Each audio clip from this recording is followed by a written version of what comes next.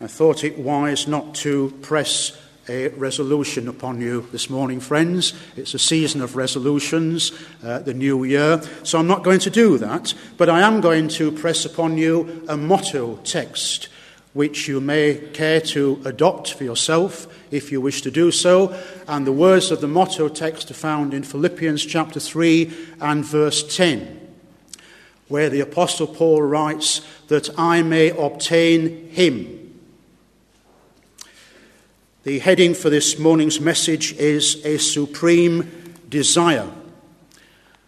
Allow me to just fill in the context of these words in Philippians chapter 3. I'm sure you're familiar with this story. The Apostle Paul visited the ancient city of Philippi on his second missionary journey about AD 51.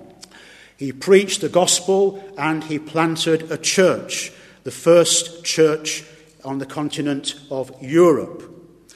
And the letter that the apostle wrote to these friends about 10 years later, I suppose if you want a general heading for the contents, then it is the all-sufficiency of Christ. The all-sufficiency of Christ. For example, we read in chapter 1 that Christ is the believer's life. The apostle says himself, for me to live is Christ. For me to live is Christ. Christ is at the very center of my being, at the center of my life. He is my top priority. In chapter 2, we read that Christ is a believer's mind. Let this mind, the mind of Christ, be also in you. In chapter 3 here, as we're looking at it, then it is the believer's goal, that Christ is the believer's goal. That's the one we're aiming towards and working towards. And then in chapter 4, then Christ is the believer's strength. For the apostle writes, I can do all things through Christ, which strengtheneth me. The apostle Paul, as you know, was converted on the road to Damascus. And so why, curiously, does Paul write here that I may know him, that I may know Christ? Paul, you've known Christ for 30 years. You've been an apostle. You've been a preacher. You've been a follower, a disciple of Jesus Christ. And yet, towards your old age, you are crying out, your supreme desire, it would appear, is that I may know Christ. You see, we have to be careful, brothers and sisters, because we are part of a Christian religion known as Christianity. But let's not overlook Christ, because Christ is meant to be our first love.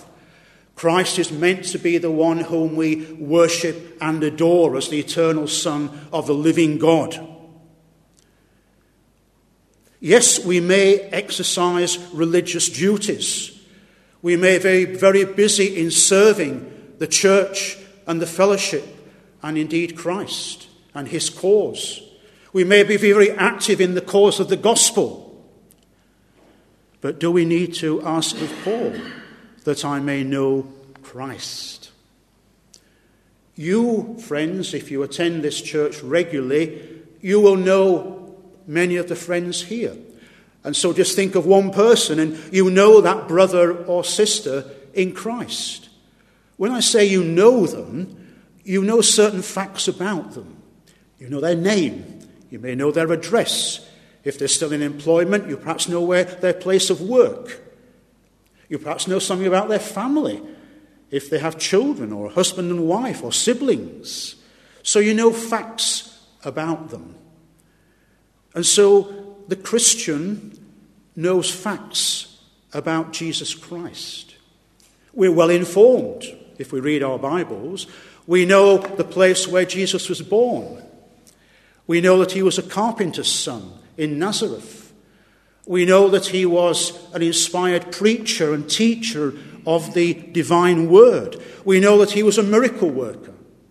We know that he was betrayed by one of his own. We know that he was arrested, that he underwent a mock trial, that he was falsely accused, that he was nailed to a cross of wood.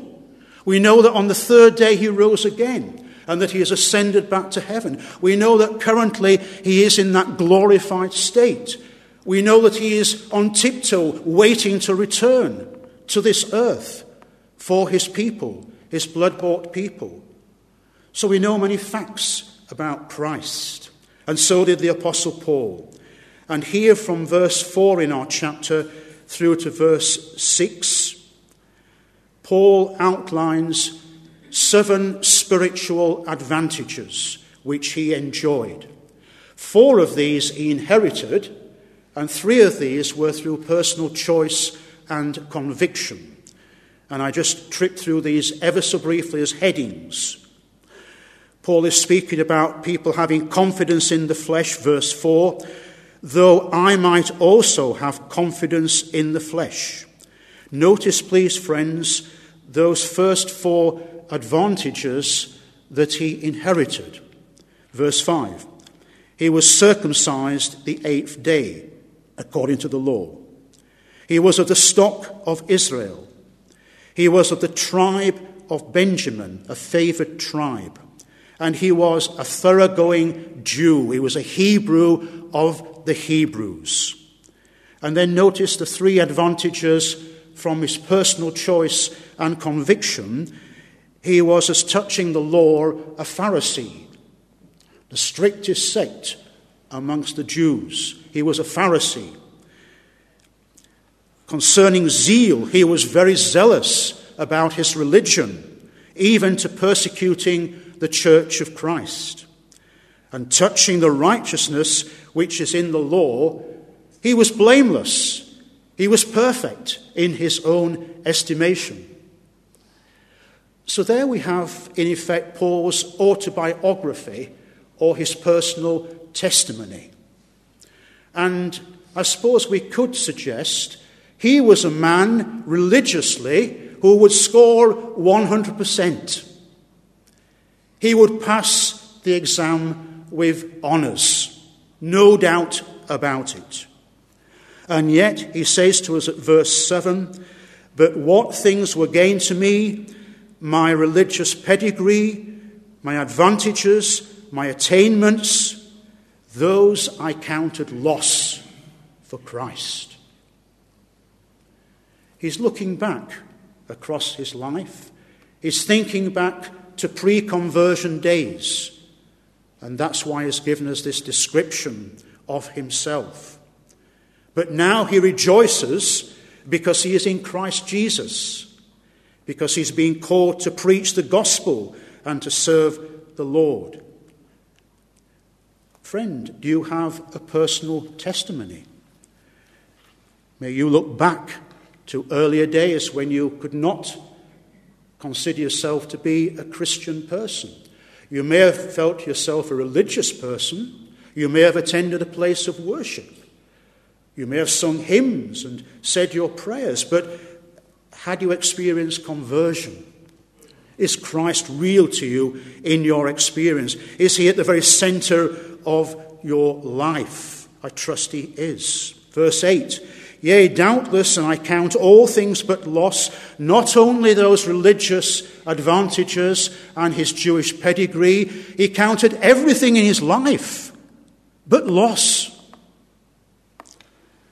for the knowledge of the excellency of the knowledge of Christ Jesus, my Lord. You see, all our good works and all our efforts and all our merits in the sight of God count as loss in terms of the spiritual balance sheet. Because here we're reading words of gain and loss. I don't quite agree with our friend, the Authorized Version here. At the end of verse 8, they've translated it, or 2 words I don't agree with, and do count them but dung. I think the better word there is refuse, that I may win Christ, and the better word there I think is gain. And you'll find that appears in most other versions. Because it's about a balance sheet. It's about, on the one side, Paul's assets, all that we've been referring to, and it's about on the other side his liabilities, but now there's been an exchange. Because all those assets and advantages stand for nothing. They've become liabilities. He counts them but loss because he desires to win Christ. Verse 9, and being found in him, not having mine own righteousness, which is of the law. And notice in verse 8 that in the middle of the verse, the apostle writes, Christ Jesus my Lord. I want to just pause on that for a moment. Christ Jesus my Lord. Significant names and titles. Christ, the anointed one of God. Christ, the name of the promised Messiah of ancient prophecy. So he is Christ, the second person in the eternal Godhead, the Son of God. Jesus, his human name. His name means he shall save his people from their sins. Jesus of Nazareth. This is the one to whom we know so many facts about him, which are recorded for us in Holy Scripture. And the Apostle Paul cannot help himself, really, because he writes, Christ Jesus, my Lord. Because Paul is now living under a new authority. He's under new management. He's no longer living for this world, but rather he's living under the authority and direction of his Master, the Lord Jesus Christ. Lord, beautiful, wonderful, matchless name of our Saviour, if we confess that Jesus Christ is our Lord. And so we see here how we can bring together those headings for these chapters in Philippians. Christ Jesus, my Lord, my life, my mind, my goal, my strength, my all. Verse 10, that I may know Christ. This is really speaking of our close relationship with him. We sometimes refer to this very beautifully as our union with Christ, because we are so closely related to him in this living and this working relationship with him. And the Apostle Paul is not just thinking of past experiences. He is thinking of past experiences, but this is a continuing present experience for you and I, Christian friend, today and tomorrow and throughout the days of this coming week and beyond, that we are privileged people. We're privileged people for many reasons, but not least because we enjoy union with Christ. And that is precious and that is special. This word here, that I may know him, the appropriate word, the similar word, knowledge, is interesting in the Hebrew. When you find that word knowledge in terms of knowledge of God, it means to revere Jehovah. Knowledge of God. To acknowledge who God is, our Creator and our Redeemer. That he is God. That he always has been God. That he is God. He always will be God into eternity. And so in terms of knowledge, there are two branches. There's what I call mind knowledge, and there's heart knowledge. And both are important, especially to us as Christian people. So we have mind knowledge, that I may know Christ. We know many facts about him, as I mentioned earlier. But we are called to also develop our heart knowledge, to, as it were, put into gear our deepest affections, our love toward Christ, toward the Saviour, and to increasingly develop that love relationship. We sang in the second hymn, I think it was, more of his love who died for me. It's as if someone has said of Paul, he was wrapped up in Christ. He was completely taken over by Christ because Christ meant so much to him personally. Because Christ had demonstrated to the apostle over 30 years of Christ's faithfulness and of his tender love and of his mercy and of his forgiveness and of his power and of his help and of his strength. How are we to cultivate this, friends? Well, again, I just give you headings. By our attendance in public worship on the Lord's Day, when we feed our never-dying souls, when we draw close to the Lord, when we fellowship with his people, in acts of kindness, when we have a forgiving spirit, when we demonstrate our love to the brethren, and we demonstrate our love to the unsaved, and we demonstrate our love even to our enemies. This is Christ-like behavior. May this mind of Christ also be in you. When we are thankful, when we express our gratitude to God for his kindness and his goodness to us, when we study the word and when we pray, when we redeem the time, when we endeavour to be effective witness bearers to Christ, when we are in the word and we discover glimpses, pictures of Christ, when we meditate upon his two natures, divine and human, when we think about his attributes and his works, his shame and his glory, like the psalmist of old, David, when we see, when we behold the beauty of the King, when we walk with Christ through the four gospel narratives, when we notice his demeanour, his compassion, his long-suffering, his forgiveness, his kindness, his love. You find something of this back in Paul's letter to the Ephesians. Just allow me to please read you a few verses from Ephesians chapter 3. And this is also a prayer, of course. Let's weave these words into this supreme desire in Philippians 3 verse 10, that I may know Christ. And here we read verse 17, that Christ may dwell in your hearts. Notice that word. That Christ may dwell in your hearts by faith, that ye, being rooted and grounded in love, may be able to comprehend with all the saints the dimensions of his love, and to know that love of Christ which passes knowledge, that ye might be filled with the fullness of God. Back to Philippians chapter 3 and verse 10. Oh, this love of Christ, that we may experience it firsthand. It's not a theory. It's not just something interesting to read about in a book. This is reality. This is authentic Christianity.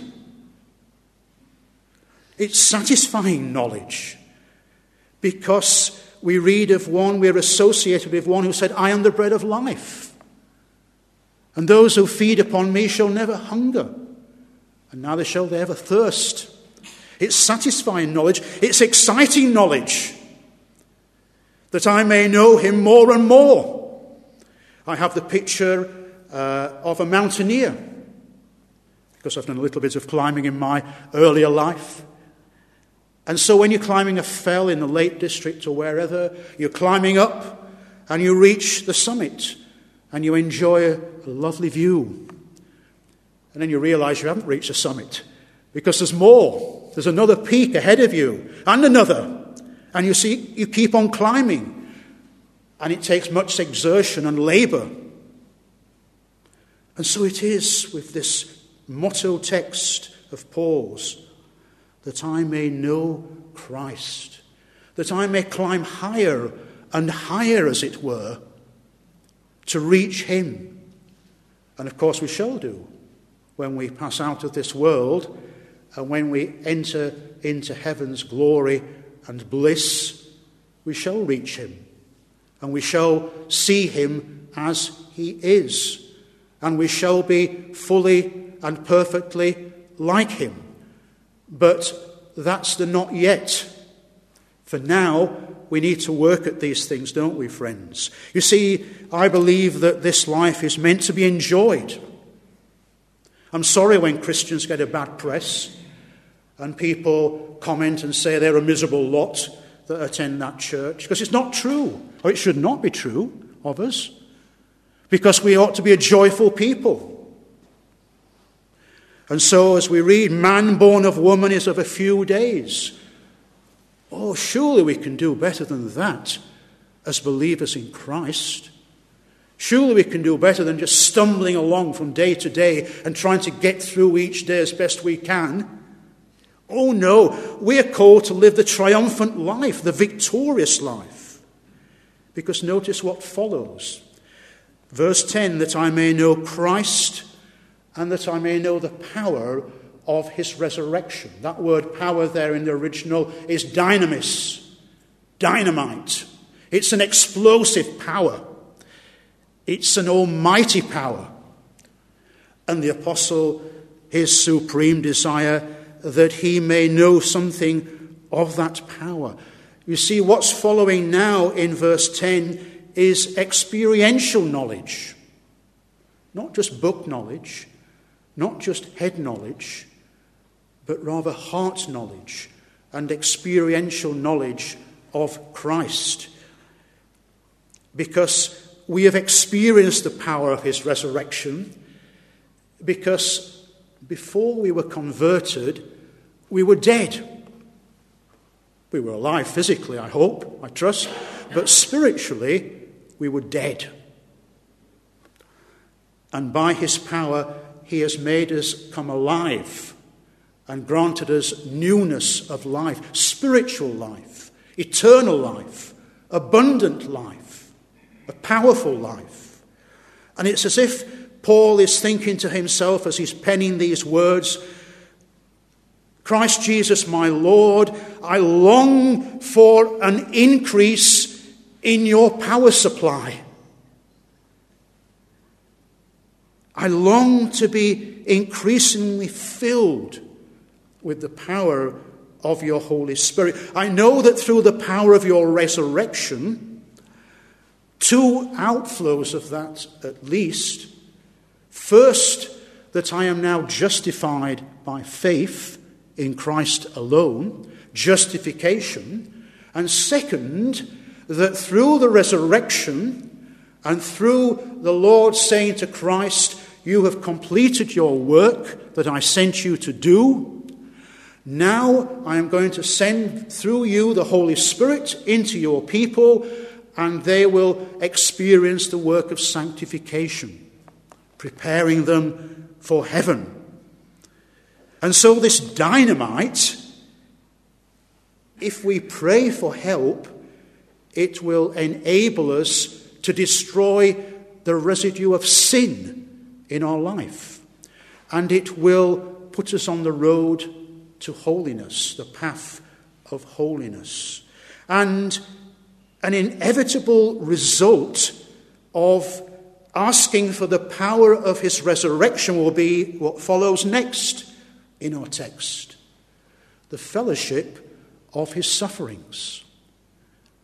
And Paul personally could speak about this from his own wide experience of 30 years of following Christ. Because Paul had suffered, as we well know. Turn up 2 Corinthians chapter 12 for a catalogue of his sufferings. Paul had suffered much, and it would seem to be that there is a close affinity between Christ's suffering and his people's sufferings. Because do we not suffer as Christ's people to a lesser or to a greater extent? It seems to be the lot of his people. The apostle writes in Colossians chapter 1 and verse 24, writing to the believers in the church at Colossae, he says, who now rejoice in my sufferings for you, And just hear this, friends, and fill up that which is behind of the afflictions of Christ in my flesh, for his body's sake, which is the church. The apostle recognized that he was suffering for Christ. He was suffering for Christ's people in the church at Colossae. But he had entered into that fellowship, koinonia, partnership, that's what the word means, that close communion with Christ in his sufferings. Not suggesting, of course, that the work of atonement fell short, not for one moment. It was a complete and a final work of atonement on Calvary's cross. But we are suggesting that if we are to move towards spiritual perfection, if we are to become more like Christ, then undoubtedly we shall suffer for his name's sake and for the cause of the gospel. That I may know Christ, the power of his resurrection, the fellowship of his sufferings, and be made conformable unto his death. I find that in our Authorized Version a little bit cumbersome. Being made like him in his death. We could express it in that way. Being made like him in his death. What does that mean? It means that we are called to be dead to sin and the guilt of sin. We are called to be dead to selfishness. One of the chief characteristics of a person who remains unregenerate, and this was certainly true of me before I became a Christian, so I'm not judging others with a different standard. The characteristic is selfishness. People live for themselves outside of Christ. Their lives are centered on self, what they can gain, their ambitions, their priorities. It's about me. But now, as a believer, it's not about me, it's about him. It's about Jesus Christ, our Lord. And so we are to be made like him in his death. We're back to union with Christ here. And I think we're speaking here about his people taking on representatively his acts. Not literally, please do not misunderstand me here. A better word might be positionally. Because we have died with him. We have been raised with him. We shall reign with him. Not literally, but positionally. And so the Apostle Paul, he's seeking to go beyond his present experience with this supreme desire that I may obtain Christ. I'm just coming to conclusion by reading a familiar part of narrative from Luke's Gospel, chapter 10. We're again back in the home at Bethany, the home of Lazarus and Mary and Martha.